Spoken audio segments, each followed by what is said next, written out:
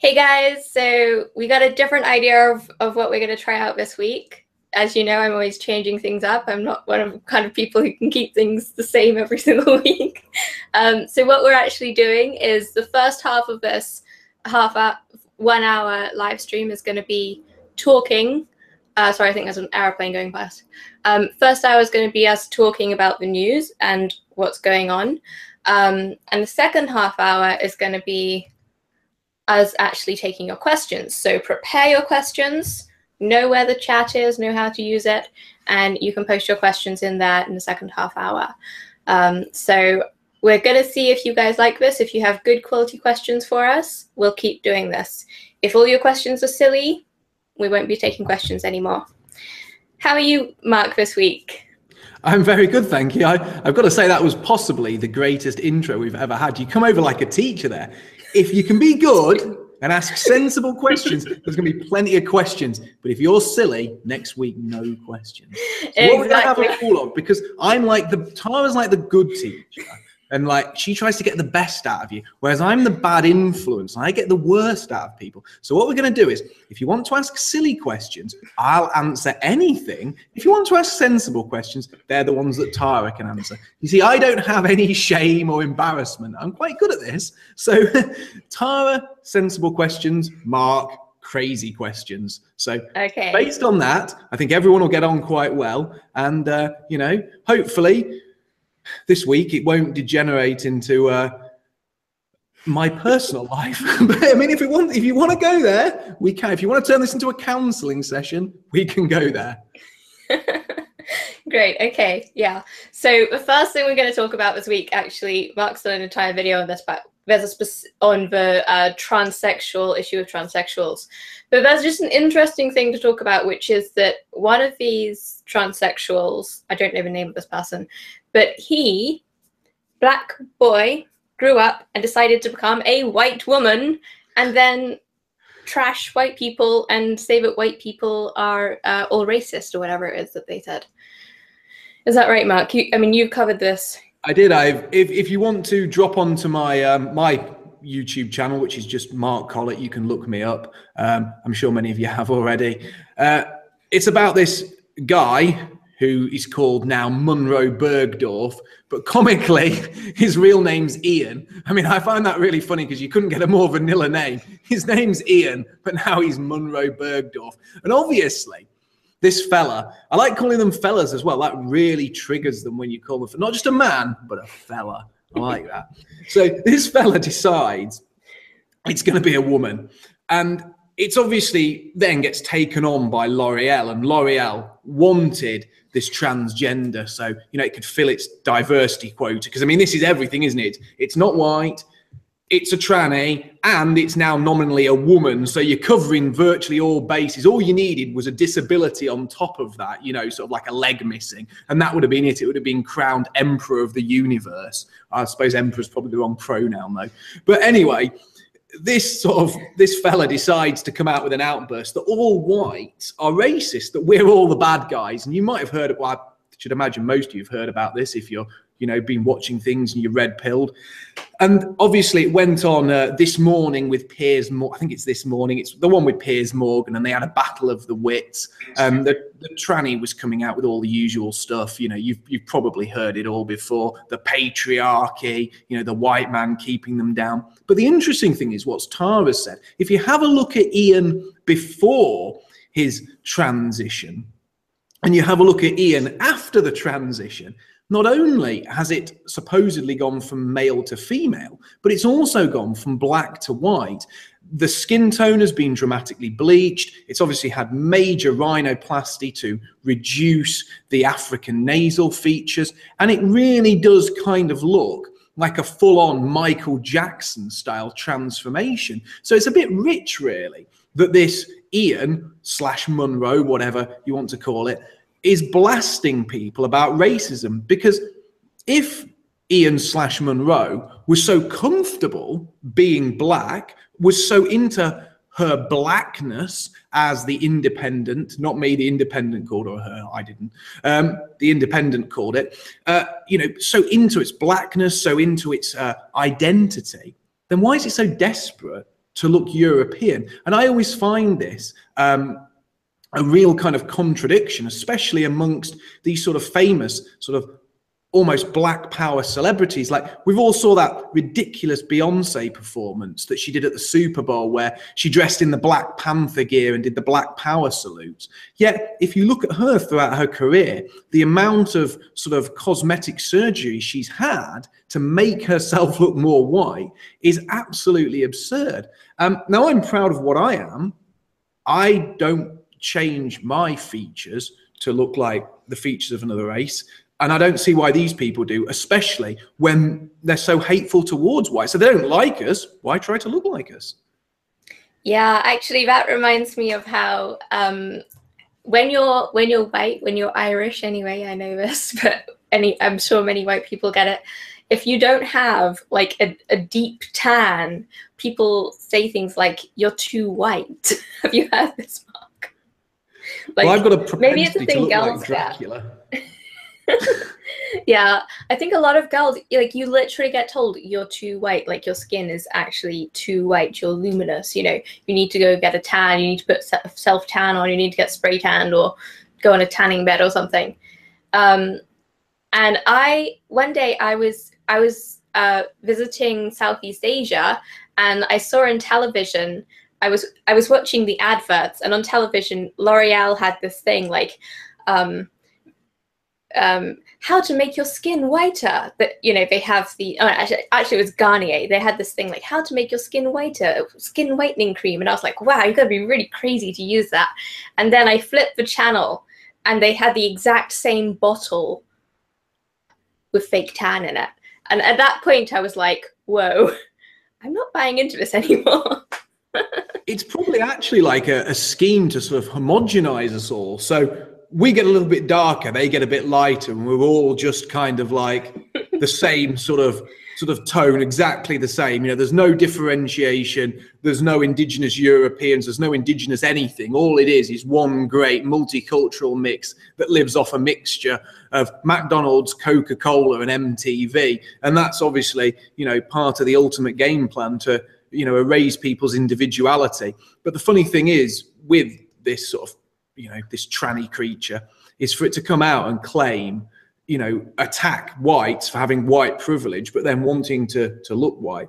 I mean, how utterly absurd. And I think it's one of those post-op things as well, which again is hilarious, because obviously gender identity disorder is a mental issue. You wouldn't say to someone suffering from anorexia, you know what, I think if you lost a bit more weight, it might solve your mental problem. Yeah. With these, you know, with these transsexuals, they decide, you know, we're going to put you on this, you know, course of hormones. We're going to, you know, sort of have a, you know, change you, you know, butcher your genitals, so you end up with something that looks like a, you know, a horror on the scale of somewhere between the Sarlacc pit and somewhere between a squashed hedgehog. And it's absolutely horrific to even think of. And then these people are then meant to walk out, feel confident, feel good in their own skin, but no one's actually solving the deep mental issues at the heart of their problems. And that's why they have such high suicide rates. Nearly, I think it's nearly 50% in people aged under 26. For transgenders, yeah. Yeah.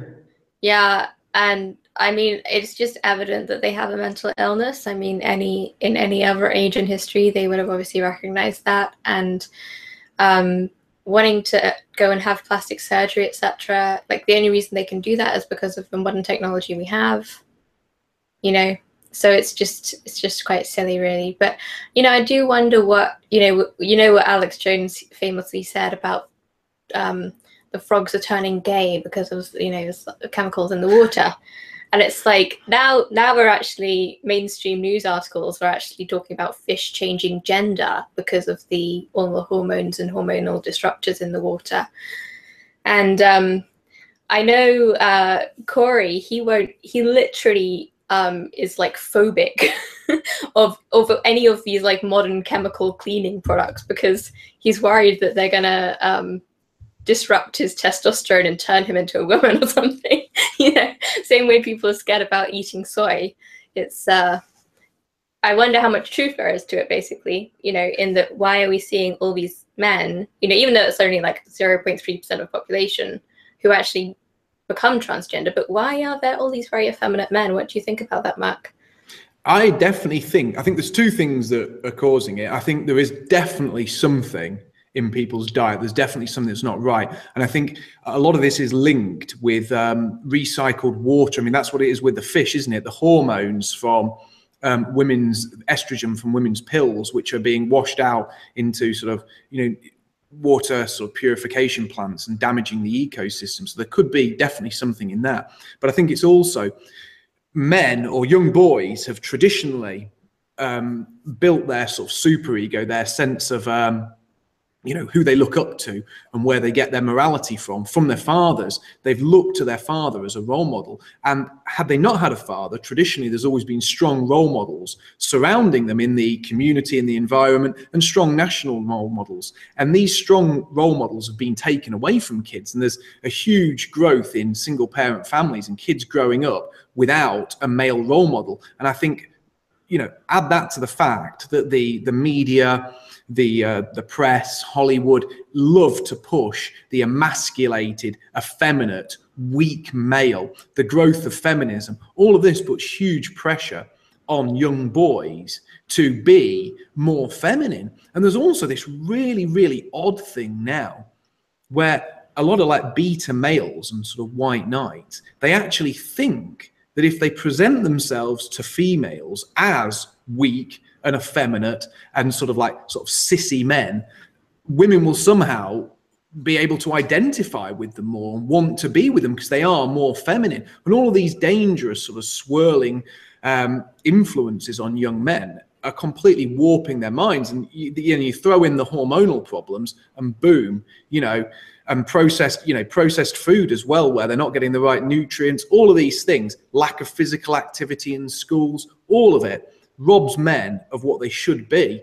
And it is a huge, huge problem. And it's not just the small amount that are actual, you know, suffering from gender identity disorder, but it's just the slow emasculation of young men. And this presents a huge problem because, believe me, weak emasculated men, they don't build civilizations, but nor do they defend them either. And it's leaving us as a racial group as the defenseless racial group, the ones that would just roll over and die if push came to shove.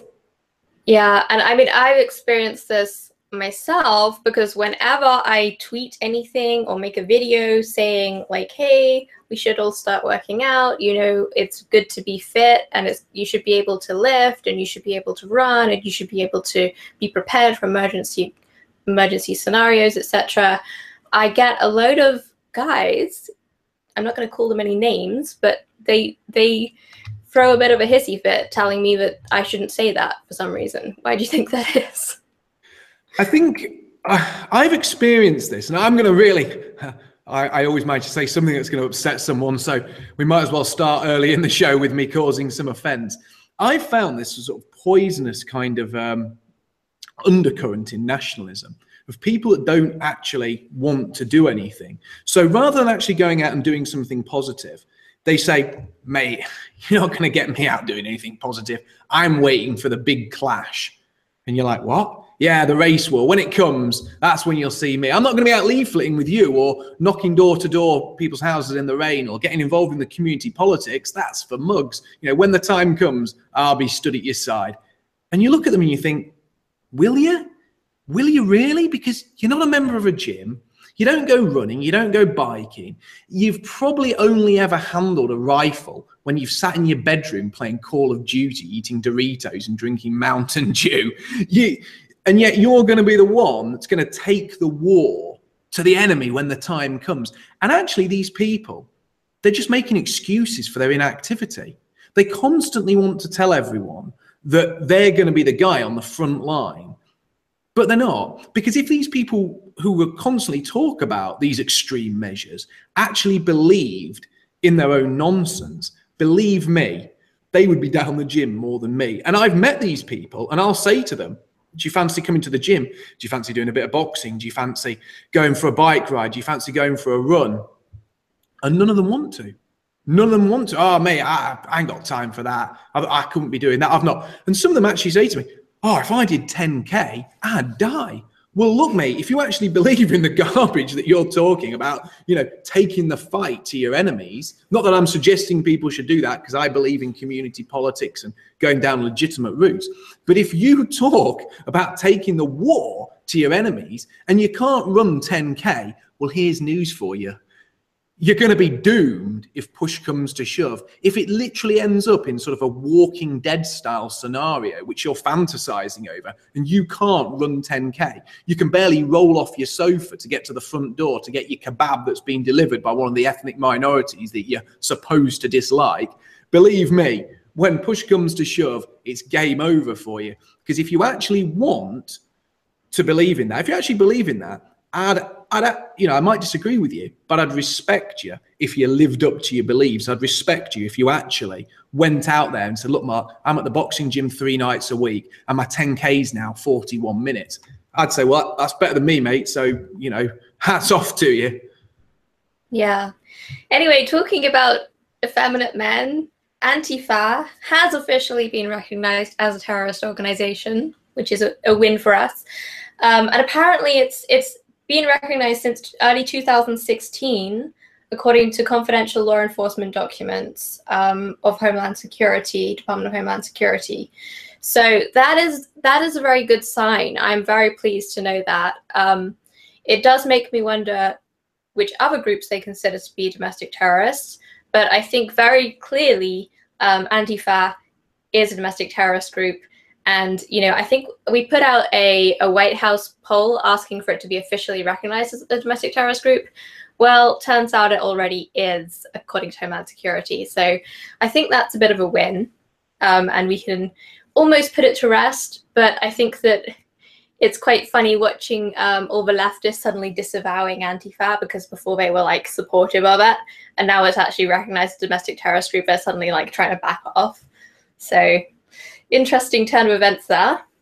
It certainly is. I mean, the Antifa, they really are the lowest of the low. And what they've been doing, what they've been getting away with is actually, is absolutely despicable. And they've always got away with it because essentially they are or have been when the Democrats were in power. And I don't think that would have happened had Donald Trump not won the election. I don't think they would be on the terrorist list had Trump not been in power. These people are the first line of defense for the state, because really we are the true radicals. We're the people who are pushing in the opposite direction to the entire system. The whole system, whether it's conservatives, liberals, Marxists, they're all moving down one direction. That direction is multiculturalism, mass immigration, and ultimately white genocide. Sure, the conservatives move a little slower, the liberals move faster, and the Marxists move at light speed, but it's all going in one direction. And we're the only ones that are going in the other direction. We're the only ones talking about preserving the white race, talking about preserving Western civilization in a meaningful sense. And when I say preserving Western civilization, I mean carrying it on. I don't just mean ruins standing there in 200 years for people to look at and go, wow, the people who lived in the West 200 years ago were wonderful, weren't they? I mean, actually carrying on Western civilization. But because of that, because we're the only true revolutionaries, you can see how the state, and I don't just mean liberals, leftists, Democrats, people like John McCain as well, conservatives who are part of the neocon movement, they have used Antifa as their first line of defense in trying to stop us turning around society and taking it back in a positive direction. So to see them listed as terrorists, that's very good times indeed. Yeah, something now, the next news event that I wanted to talk about is less encouraging, obviously, and that is that in the UK, now this is only one small police, what would you call it, regional police service, but basically it's come out that they've issued 100 cautions, which is basically just like a warning, without really, I don't think they even arrest people in that situation, for rape and other serious sexual offences in the past 5 years. So when someone is found to have raped or committed a serious offense, rather than actually arresting them, taking them to court, put them in prison, they just give them like a caution. Do you even know what a caution is, Mark? Yes, I do. I've never had one, but I do know what one is. A caution is usually something when you've done something that would be considered as a little naughty rather than doing anything that's a serious crime. So you do get arrested. So say we all went out on a night out and things got a little heated and somebody maybe got a little mouthy and shouted, abuse at a police officer, or pushed somebody in the street, or, was sick down the front of a kebab shop window and was a bit drunk and disorderly. You might get arrested for that. And it's not a serious offense. So they'll put you in a cell overnight, and in the morning they'll say, look, do you accept what you've done is not very good? We're going to give you a caution. And if you accept the caution, there'll be no more from it. And the caution sits on your record, but it's not actually a criminal record. You haven't been found guilty of anything. You've just accepted a caution for your behavior. So it's like a very, very minor thing. So, it usually does apply to people who have gone out on an evening and probably had a bit too much to drink, acted the fool, feel embarrassed the next morning when they wake up in the police cell, and the police just want to process them and get them out of there because they haven't committed serious criminality. They've just been a little bit silly. But once you start giving people cautions for serious sexual offences and the sexual abuse, grooming and sexual abuse of children, that is a huge misuse of the caution system. And it's putting the sexual abuse of children on the same level as somebody who's had a few too many beers, and hurls a couple of chips at somebody else in a kebab shop, because that's what cautions are usually reserved for. And I'm just reading the headline now, actually. UK police force issues over 100 cautions for rape, sexual assault against children. So it's actually worse than I thought. This is against children. So why is it, do you think, Mark, that police, who are supposed to, uphold the law and be there to, uphold justice, basically, so that we don't have to get into feuds and, take matters into our own hands, why are the police so willing to just, give out a caution to someone who's raped or sexually abused a child?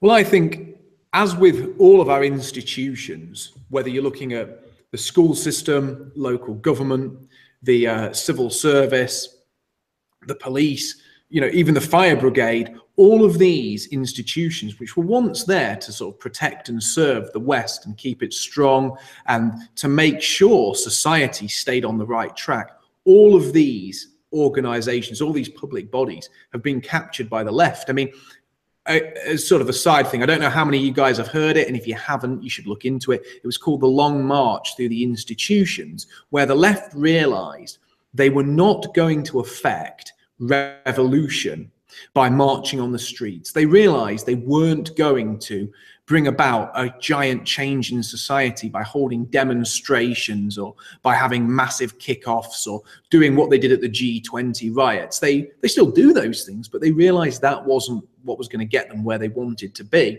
So they started educating themselves, and they went into institutions like the police, like the education system, like the civil service, like local government, and they started to capture all of these institutions and infest them with their cultural Marxism. And that's exactly why you see these police commissioners covering up things like grooming, putting in new sort of rulings like this. I think we talked last week about the police in London saying they would only investigate crimes against ethnic minorities first and would refuse to investigate crimes against white males. They would be essentially second-class citizens as far as the police could tell. And this is just part of that agenda. It's part of what the cultural Marxists have pushed. And if you look at all these leading police commissioners, you look where they stand, they look at what they are pushing, you look at their statements, they all come from this small clique of Marxists who have taken this long march through the institutions and have tried to capture and twist Western society by capturing these public bodies.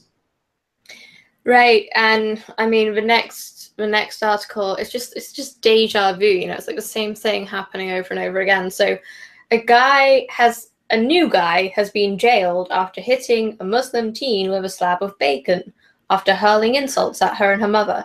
So it's like, okay, you go to jail if you like put bacon, you slap someone with a bacon, or in the case of Sweden, if you eat a bacon sandwich in front of them on a train, or if you throw bacon at a mosque, then you will go to jail. But if you actually rape or abuse children, probably just get a warning, right? Yes, indeed. I mean, I was sort of like half laughing there because I don't know why, but I just thought, I know that when I was a kid, I used to like sort of horror stories about vampires and things. And one of these things was that you kept vampires away from your house by sort of like having garlic hung outside your house or potentially throwing garlic at vampires. I just wonder, if you're worried about your children getting groomed by these Muslim gangs, if you hung like bacon on your door, would that keep Muslim grooming gangs away from your children? Maybe that could be tried.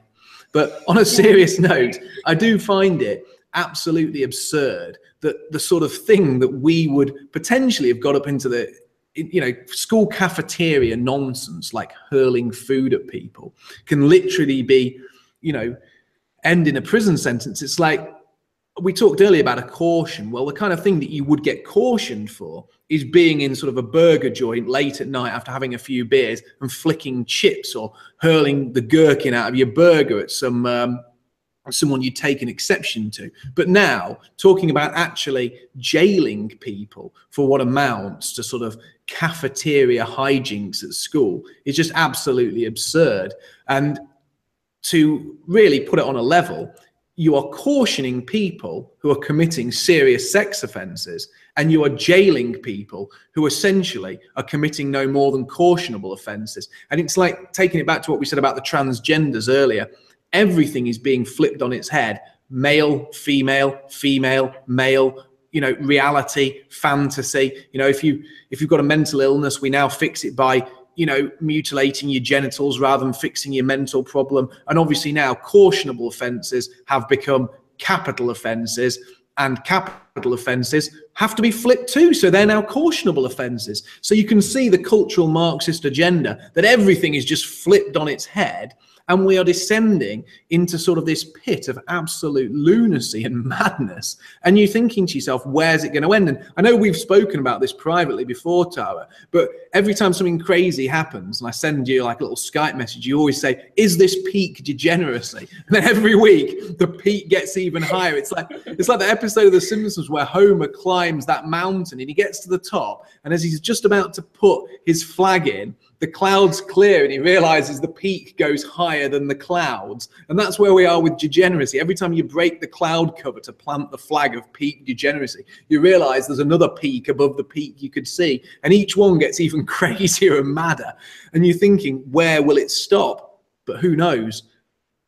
Yeah, I'm agnostic, so I don't have any real set spiritual beliefs or anything, but like, if I was religious, I would definitely think this is some kind of demonic force happening here, because this stuff is so backwards, But yeah, guys, please start asking us questions and we'll start answering them. I just wanted to say, obviously, we couldn't really talk about Feel Frightened this week, etc., without also mentioning that Hurricane Irma is coming up. It's going to hit Florida, likely, and 600,000 people have been evacuated from that area. It's one of the biggest hurricanes we have ever seen on record, and it's pretty much demolished quite a lot of the smaller islands down in Central America. So, be prepared for that, based on your location, if you're in the way or if you have friends there. And yeah, it's quite horrible to see this happening so soon after Hurricane Harvey. I'm not sure if you have anything to add there. Yeah, well, I was going to say, my heart goes out to people, and a good announcement. Brie Fichot, good friend of both of ours. She obviously lived in Texas. She came through the hurricane all right, and my heart really does go out all the people suffering with that. And I hope the communities down there come together and there's, you know, a minimal loss of life and destruction of livelihood, because it is, you know, here in Britain, I do feel, I was saying this on the David Duke show today, actually earlier, I was saying we're quite lucky in that we don't have hurricanes, volcanoes, tsunamis, earthquakes. We're very lucky. But there's one thing I did want to ask you about, actually, Tara. We've been talking a lot today about the old trannies. Well, there's been a case in the UK. I don't know if anything like this has happened in America yet. It's there's a certain sort of like comedic irony to this. A transgender rapist, so this is a man pretending to be a woman who's gone on a raping spree, and he's been put in jail in the UK, obviously put into a male jail, at which point he complained that, you know, his human rights were being violated. So they relocated him immediately in a female jail, at which point he started sexually harassing and touching the female prisoners. And I was just wondering, you know, do you have any perspective on that? Has the transgender agenda gone that far in the US yet? Oh yeah, I do have a perspective on that. It's well known in nature, actually. It's called the sneaky fucker syndrome. And no, it's really cool that it's a sneaky fucker syndrome. And it's when the males make themselves appear female so that the dominant males won't view them as a threat, and then they mate with the females. And this is an actual reproductive strategy. And I find it very interesting because there's a transgender person on YouTube, can't remember the name, but he has gone through, like, first of all, he had a normal YouTube channel, then he's like, comes out as gay, then he comes out as transgender, then he comes out as lesbian transgender. So ultimately it's come full circle from the point where he was a beta male to now, you know, having sex with women. So, is that Riley Dennis? I can't remember the name, unfortunately. So do you think that's his plan all along then, to sort of like... I think it's a subconscious mating strategy. You know, Wow. when males can't compete with, you know, more alpha, more dominant males, and they don't want the conflict, well, a great way of achieving that is to pretend to be female or to be very effeminate. Yeah. Because you see, I have actually heard of men pretending to be gay to sort of like win the confidence of a female group and say, oh, I'm like one of the girls. And then obviously, as they get to like him more and more, he's like, oh, maybe I got it all wrong. And the thing is, Emma, you're so perfect and we get on so well. What if I just reevaluate everything and we just sort of have sex for a while? You know, that's what we could do. In fact, there was an episode of Malcolm in the Middle where Malcolm's older brother Francis tried that very tactic, although he got dragged to a Christian group who tried to pray it out of him. So it backfired hilariously on him. But yeah, Mike Penn's got him. Yeah, I did. Malcolm in the Middle was fantastic. It's really funny as well to see where they all are today. There's actually a video for anyone who likes Malcolm in the Middle. There's a video that shows where they all ended up, and it's surprising where some of them ended up in life. Yeah, and I also wanted to let people know, just while I'm on the announcements thing, we're going to have a live stream 11 a.m. tomorrow, that's Saturday, on my other channel, Reality Hall Show, where I'm going to be hosting a debate. These debates are quite fun, so we might be doing it regularly, but definitely check that out. Now we're going to get on to answering your questions. So, oh, there was one other thing I wanted to ask you before we did question answers. Okay. And it's for people in the UK. I mean, I'm sure we've got plenty of people in the UK listening or watching, whichever way. There's this whole thing about the Dreamers and DACA and Trump saying that he's going to deport the Dreamers. And I was just wondering if you could give us a bit of a US perspective on the whole Dreamers DACA issue, because it's something that I'm not fully up to speed upon. What are they, and what is the current situation? And is it likely that Congress or the Senate will try and block Trump from deporting these people? Are they illegals? The children's of illegals? As I say, I'm not 100% sure. Yeah, honestly, I haven't been following that specific thing. I'm expecting whatever Trump is doing is going to get shut down, you know, by whatever judges or Supreme Court people who have the power to do that, because that's kind of the pattern of what's been happening. If it doesn't get shut down, they'll start paying a little bit more attention. Well, James Costello keeps asking one question. What is our take on the British soldiers being arrested as terror suspects? So that's obviously, he really wants an answer to this. Well, obviously for people who don't know, there's been 4 lads who are soldiers who were arrested under the UK terror law for being linked with the banned organisation National Action. As of yet, I don't know what Tara thinks about this, but as of yet, I don't really want to comment on that because I don't know what the evidence is. It could be one of 2 things, really.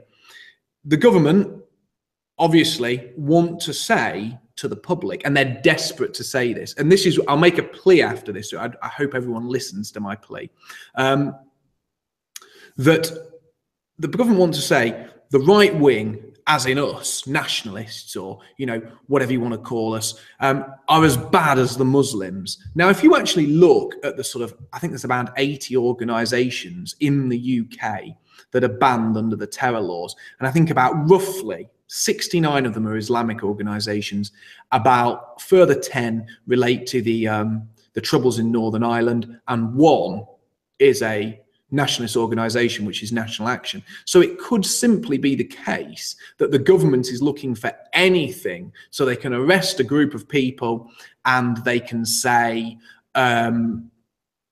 these people are as bad as the Muslims. This goes to show that the right and the Muslims, you know, just different sides of the same coin. They all need to be targeted. And if we're going to shut down these Islamic organizations, we're going to shut down the right-wing ones too, to please the Muslim population and make us look balanced. It could be that. It could be more. These people might have said or done things. They might have planned something. I don't know. In anything like this, I like to see what evidence actually comes out before I sort of go in and double down on something. Because obviously I'm hugely distrustful of the government. I know they've got a huge agenda. I know that National Action, although was prescribed as a terrorist group, had never actually committed any terrorist acts. They'd never killed anyone, they'd never attacked anyone, they'd never blown anyone up, they'd never done anything like that. But they were prescribed as a sort of like, don't worry, Muslims, we're not just going to ban you, we're going to ban these too. So it could be the case of that, but they could have done something wrong. So I don't really want to go into that. And I suppose a knock-on question, Mark, should National Action have registered as a political party? Would that have kept them from being recognised as a terrorist group? I don't know. I think they made several. I did a whole video on it. You can watch it on my channel. I think they made several errors in what they were doing. And this is going to make me sound like some old man. So, you know, you can all sort of say, yeah, old man Collett, he's gone soft. But my advice to young people is these groups that want to be super edgy and potentially will get you into trouble. I want you all to be nationalists, but I want you to live good lives. And when I say live a good life, right, if anyone's got the right to talk about making mistakes, it's me. You can just Google my documentaries on YouTube. You know, I did stupid things when I was in my early 20s. I was on a couple of documentaries, and those things still to a degree haunt me to this day. You know, I was full of energy, full of youthful naivety. I threw myself into things. I said things that were, you know, probably I shouldn't have said. And that affects your life. And it affected my university education. And I want to say to all the young people listening to this, you know, however many there is, you know, get your education, sort your life out, support nationalism, but do it in a way that isn't going to, you know, put a huge barrier between you and achieving the other things you want in your life. Don't make the same mistakes I did. And I mean that from the bottom of my heart. And I don't want to sound like I'm preaching to people. But as I said, I've walked that path. And yeah, I came through okay at the other side. I, you know, didn't end up getting sent to prison. You know, I've come through, I'm doing what I'm doing now, and I'm here to give you advice. But it has stopped me doing things. It has affected my personal relationships. It affected my university education. It affected my ability to earn money and work in the commercial world.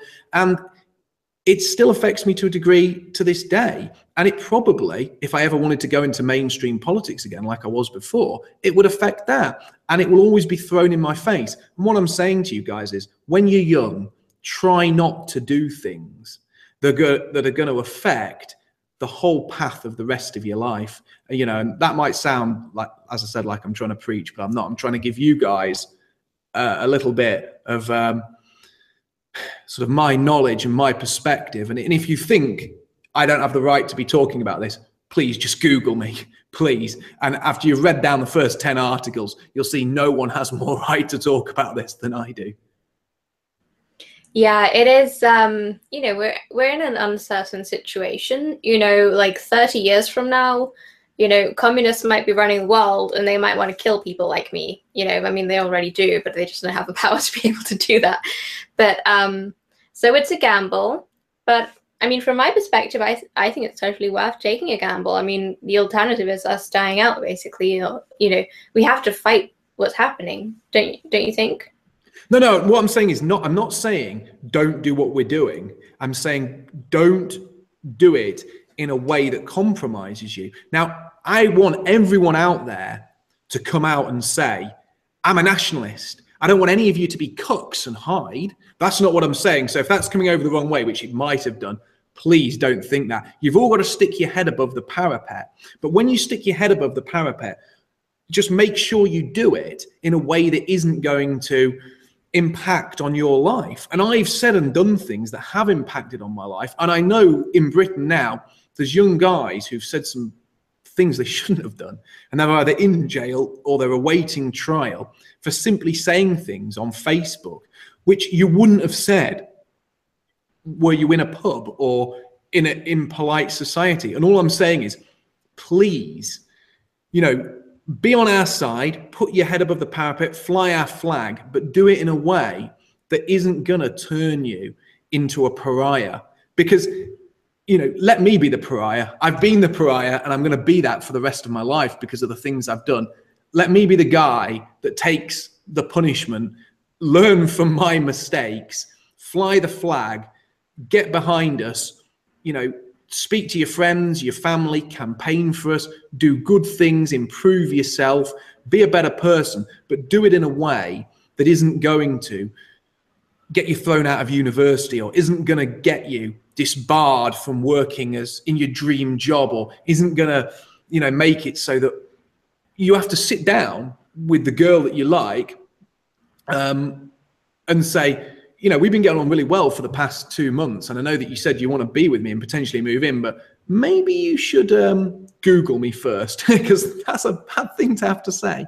And no, I'm not saying about the JQ. I'm not saying don't talk about the JQ. What I'm saying is don't do things. You know, these people who constantly talk about the race war or things like this and then mouth off about what they're going to do or do things that are obviously beyond the pale and going to get yourself arrested. Don't do that. You know, spread the message, but do it in a sensible and above board way and talk about things. Like if you want to talk about the JQ, talk about it the way David Duke does. Talk about the Zio control of the media. Talk about, you know, the Jewish influence in the porn industry or the way, you know, the Jewish influence of the refugee crisis. Do it in a way that's sensible and isn't going to compromise your future. And I'm just saying, make sure you walk that line because I don't want to see other people, you know, potentially having to put up with the issues that, you know, I have.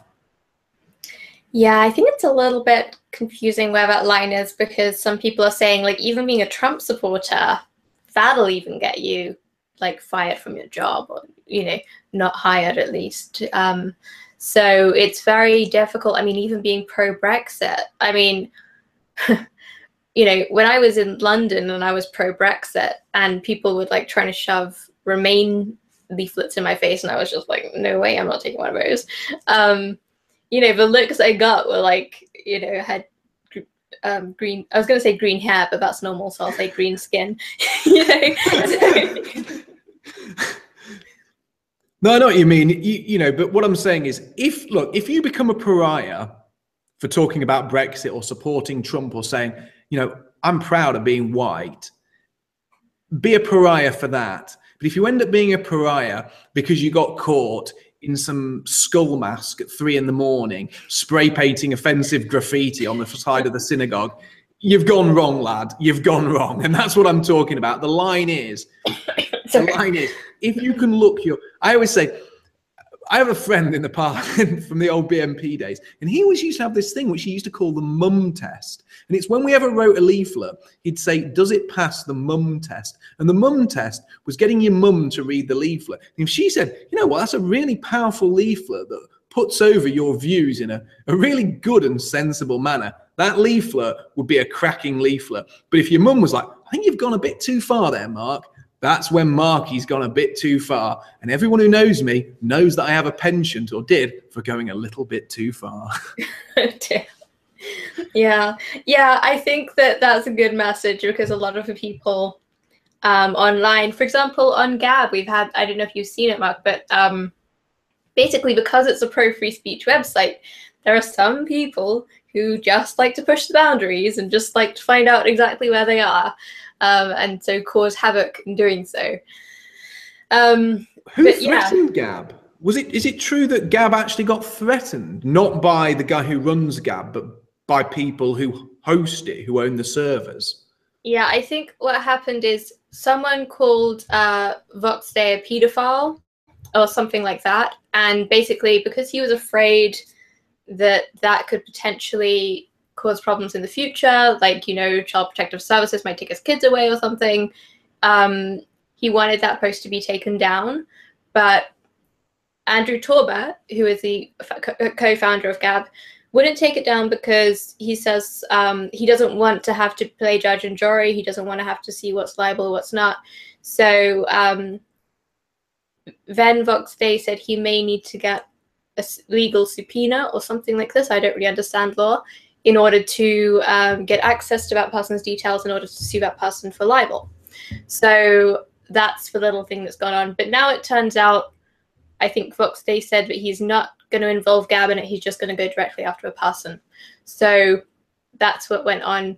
But there are also lots of other incidences on Gab where, you know, people are really pushing the boundaries. And obviously the mainstream media loves this, because they go and take screenshots of these, you know, Gab posts saying really crazy things, and then they make it out like this is what Gab's all about. It's like a white supremacist, you know, anti-gay, pro-Nazi thing, when really it's just a pro-free speech platform.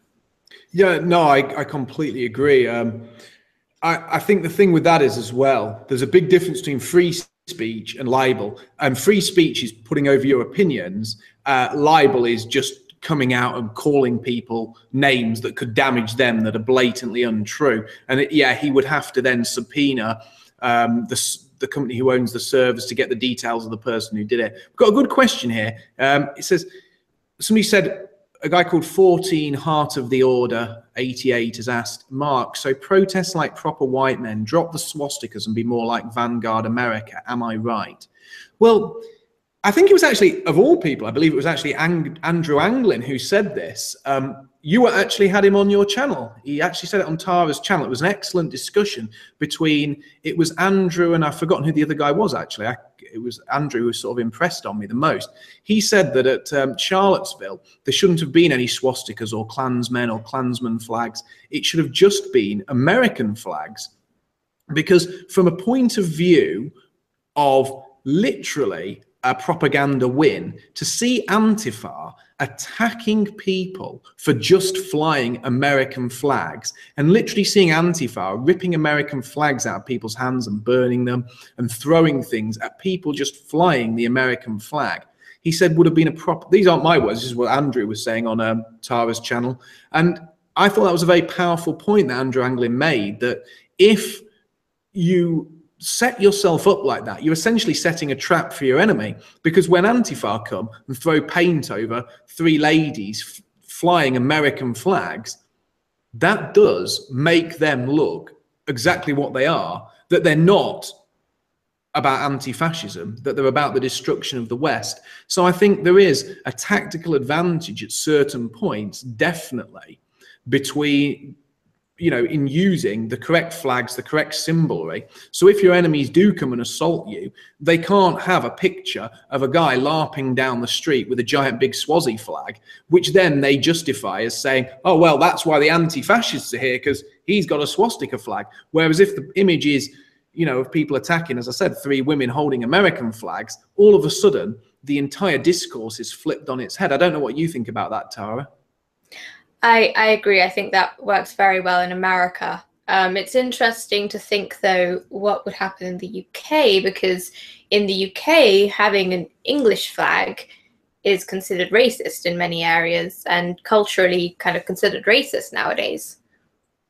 It is, and that's something which we are faced with, but I still think in the minds of most people in England, especially, like, you know, everyone here loves football and they love the England flag, except for, you know, the only people who dislike it really are leftists and immigrants, you know, so I think it would still have helped. Another question here, which is quite good. What do I think of the nationalist movements in Eastern Europe, like Poland, Hungary, Czechoslovakia, the Czech Republic or Slovakia? And yes, I like them. I like them very much. On my channel, I did a big talk about a weekend I spent in Latvia when I marched with the people who were commemorating those who fought against the Soviet Union, who fought against communism, and I was absolutely blown away. Not just blown away by the numbers on the march, but the quality of the people and how they present themselves. They are very well presented. They have a good mix of males and females. Everyone's dressed smartly. However, I will say this. When you see their events, those events aren't directly exportable to Western Europe. Like when I went on the march in Latvia, there was about 4,000 people, which is fantastic when you consider that Latvia only has about 4 million in population. So as a percentage of the population turning out for a nationalist march, that's very impressive. You know, that's not just the population of Riga, but the population of the whole country of Latvia. So you see that and you think that's great, but that's not directly exportable to the West. So what I don't like to see is when you see a nationalist march that walks through a town centre and there's maybe 40 people on it and the left turn up with 100-200 people and dwarf it. And I think it's all about choosing the right tactics. And if you're in the smaller number, I'm afraid marching isn't your thing. You know, the Vietnamese didn't beat the Americans by scheduling a battle, turning up on the battlefield and facing, you know, tanks and helicopters in open warfare. The Vietnamese beat them by using guerrilla tactics. And when you're the smaller force, when you can't have a big display of power, don't try to have a big display of power. Box clever, use guerrilla tactics, use flash demos, get in and out. And if the day comes in Western Europe when we can put you know, a sizable proportion of the population on the street, like they do in Latvia or Poland or the Czech Republic, then it's time for us to do that. What are your thoughts on that, Tara? Yeah, it's like I personally think our strategy should be normie outreach, or getting people who, you know, might have been brought up right wing, but they never really kind of thought about it on a deep level, and kind of just waking them up to, personally, I like to expose people to the racial differences, you know, the truth about racial differences. And I strongly believe that certain racial groups are just not compatible with each other when they live in the same country, and just to try to explain this to people. Because I think when people see that, then they realize the need, you know, for nationalism. I mean, that was my own path, so it kind of seems to make sense to me that that would work for other people as well. I know people like Andrew Anglin, who runs for Daily Stormer. I think because maybe his path was discovering that not everything he had learned about the Holocaust at school was, you know, the truth according to other historians, because he got this alternative perspective, and that's what, like, so-called red-pilled him on that topic. He thinks that that's going to red pill other people, so that's why he pushes that, you know, way of waking people up to, you know, maybe manipulated history, manipulated media, etc. For me, it's actually the manipulated education system. You know, I used to really love science at school, believed everything teachers told me as gospel, you know. So for me, realizing that what I see published in mainstream newspapers about, oh, IQ doesn't mean anything, we're all the same, race doesn't really mean anything, you know, we're all interchangeable, we're all equal. When I found out that that wasn't true, as I'm writing in my book, Irreplaceable, that'll be published hopefully in 2018, When I found that out, that made me completely reevaluate my worldview.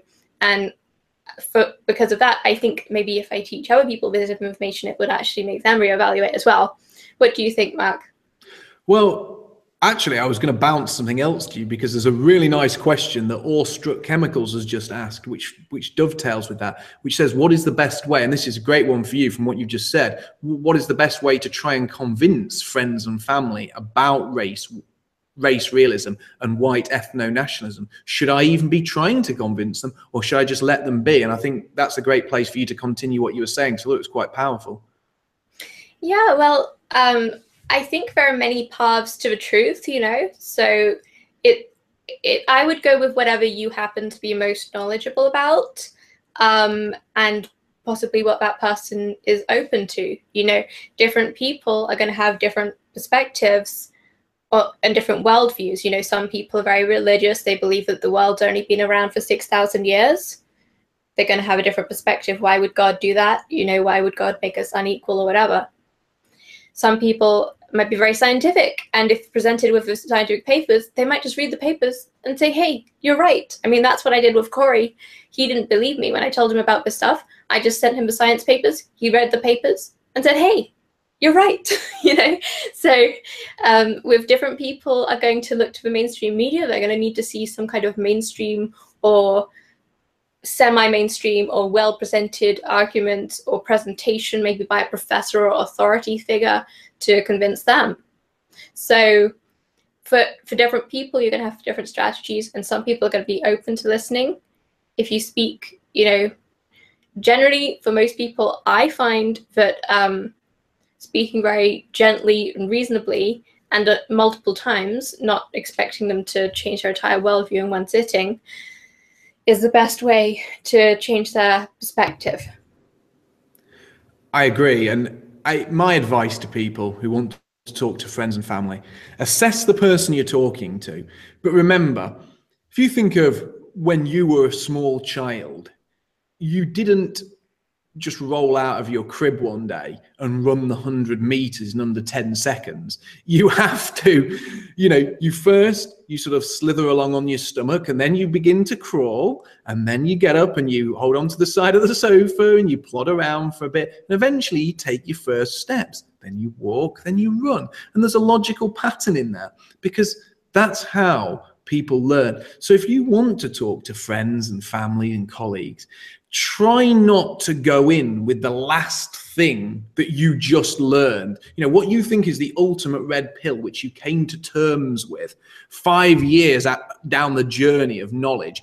Don't throw that at people as their first red pill. Remember what got you thinking. Now, obviously, that's different from everyone. And also think of the situation you're in. Like if you're in a place like, you know, Bradford or Keighley, where there's been grooming, talk about the Islamic issue. If you're in an area where jobs are being sent abroad, but there's no ethnic minorities, talk about globalization.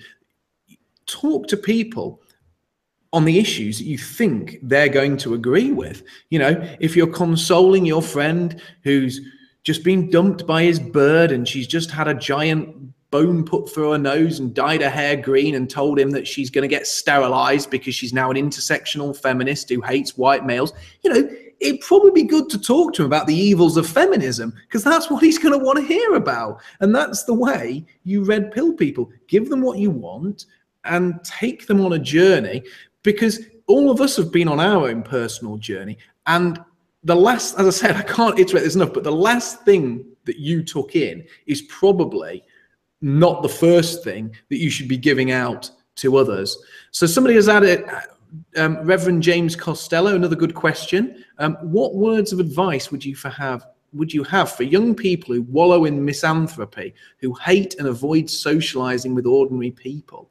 Do you want to go first on that, Tara, or do you want me to shoot? Misanthropy, so hating all humankind. I've experienced this, so I can actually talk about it. In fact, you know, a few years back, can't remember exactly when it was, but I was actually, I pronounced myself an anti-natalist, Mark. I don't know if you're aware of this. No. So I was actually like after I turned vegan, I was like, yes, we must find ways to prevent suffering. How can we prevent suffering? And basically, you know, I came to the conclusion, and this is a common, it's not like I came to this conclusion in an original way. This is actually a philosophical school of thought, that the cause of suffering is life. And in order to do that, we need to cease to reproduce to end suffering. So what changed my perspective around was, one, stop being a materialist atheist and become more open-minded to spiritual metaphysics, or however you want to say it, you know, to there being some other purpose to life other than just, you know, hedonism or hedonism, or however you say it.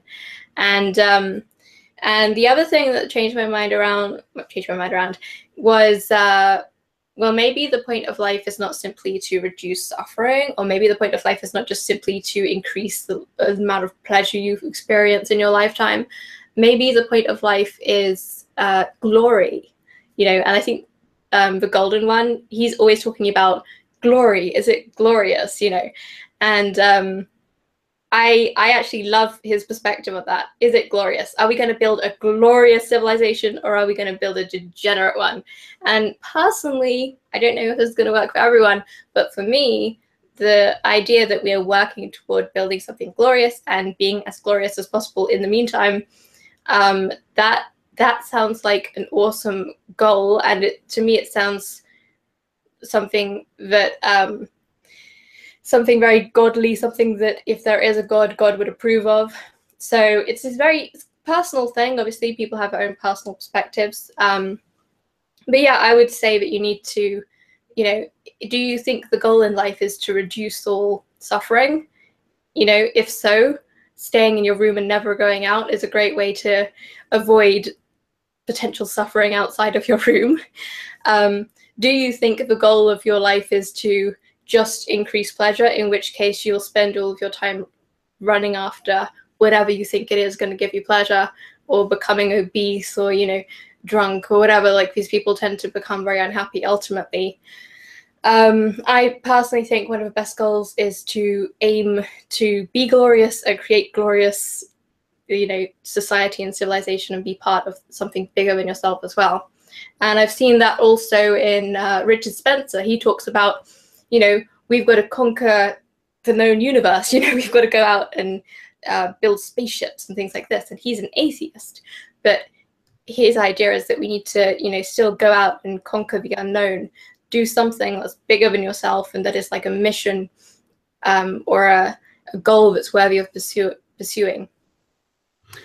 I agree. My message on the whole misanthropy issue is, obviously, I wrote a book called The Fall of Western Man. You can download it for free from my website, www.fallofwesternman.com. A bit of a shameless plug there. But importantly, it's all about community, and the fact that if we're not a cohesive community, if we don't stand together, we lose.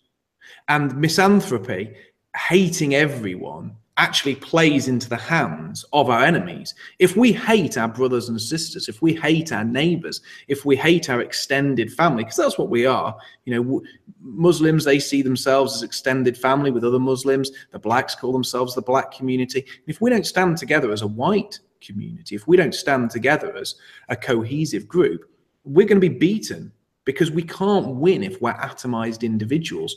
And misanthropy is a real terrible thing, because not only is it something that prevents you coming together with your brothers and sisters, your friends, your family, etc., it also warps you inside, and you don't get a sense of well-being by just hating everything around you and refusing to sort of get on, or refusing to be friends, or being stuck inside. And I just got to echo what Tara said, that ultimately, if you want to be glorious, and if you want to build something better, if you want to actually go out there and engage with people and make a better society, you have to have love for your own people. You know, I'm not saying you shouldn't hate. Of course you should hate. Hate's a natural emotion. Don't let the left ever take your ability to hate away from you. It's important. To hate those who want to destroy what you love is natural, honorable, and it's a good thing. But to hate everyone is a bad thing, and ultimately that's self-destructive. You need to be out there, and you need to be, you know, loving towards your own people to build something better. And part of that is having a family. It's having children. It's meeting your soulmates, building something bigger. And you can't do that if you just sit in your bedroom, you know, screwing your face up and deciding that you despise the world. That's not going to get anyone anywhere. And I know that there's going to be at least one person in the comments now who starts going, oh, he's a collectivist. Oh. Yeah, well, as I said the other week, you can't beat a large cohesive community if you're on your own, because you're not a superhero. So put down the Marvel comics. You know, you're not going to be Spider-Man and knock 100 people out on your own. You know, when they come for you as a cohesive community, you're going to need to stand there as a cohesive community yourself with your brothers and sisters.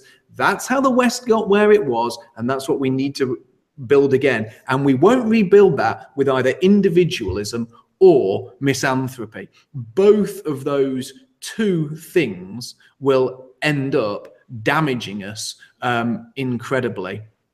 Now, somebody's asked a very good question here, which ties in with community. I think we're going to end now because I actually have another interview after this. But oh my God, I've been unceremoniously dumped. Sorry, we're going to have to cut it off there. But sorry, guys, and all these lovely questions. Save your questions if you want to. Are we on next week again?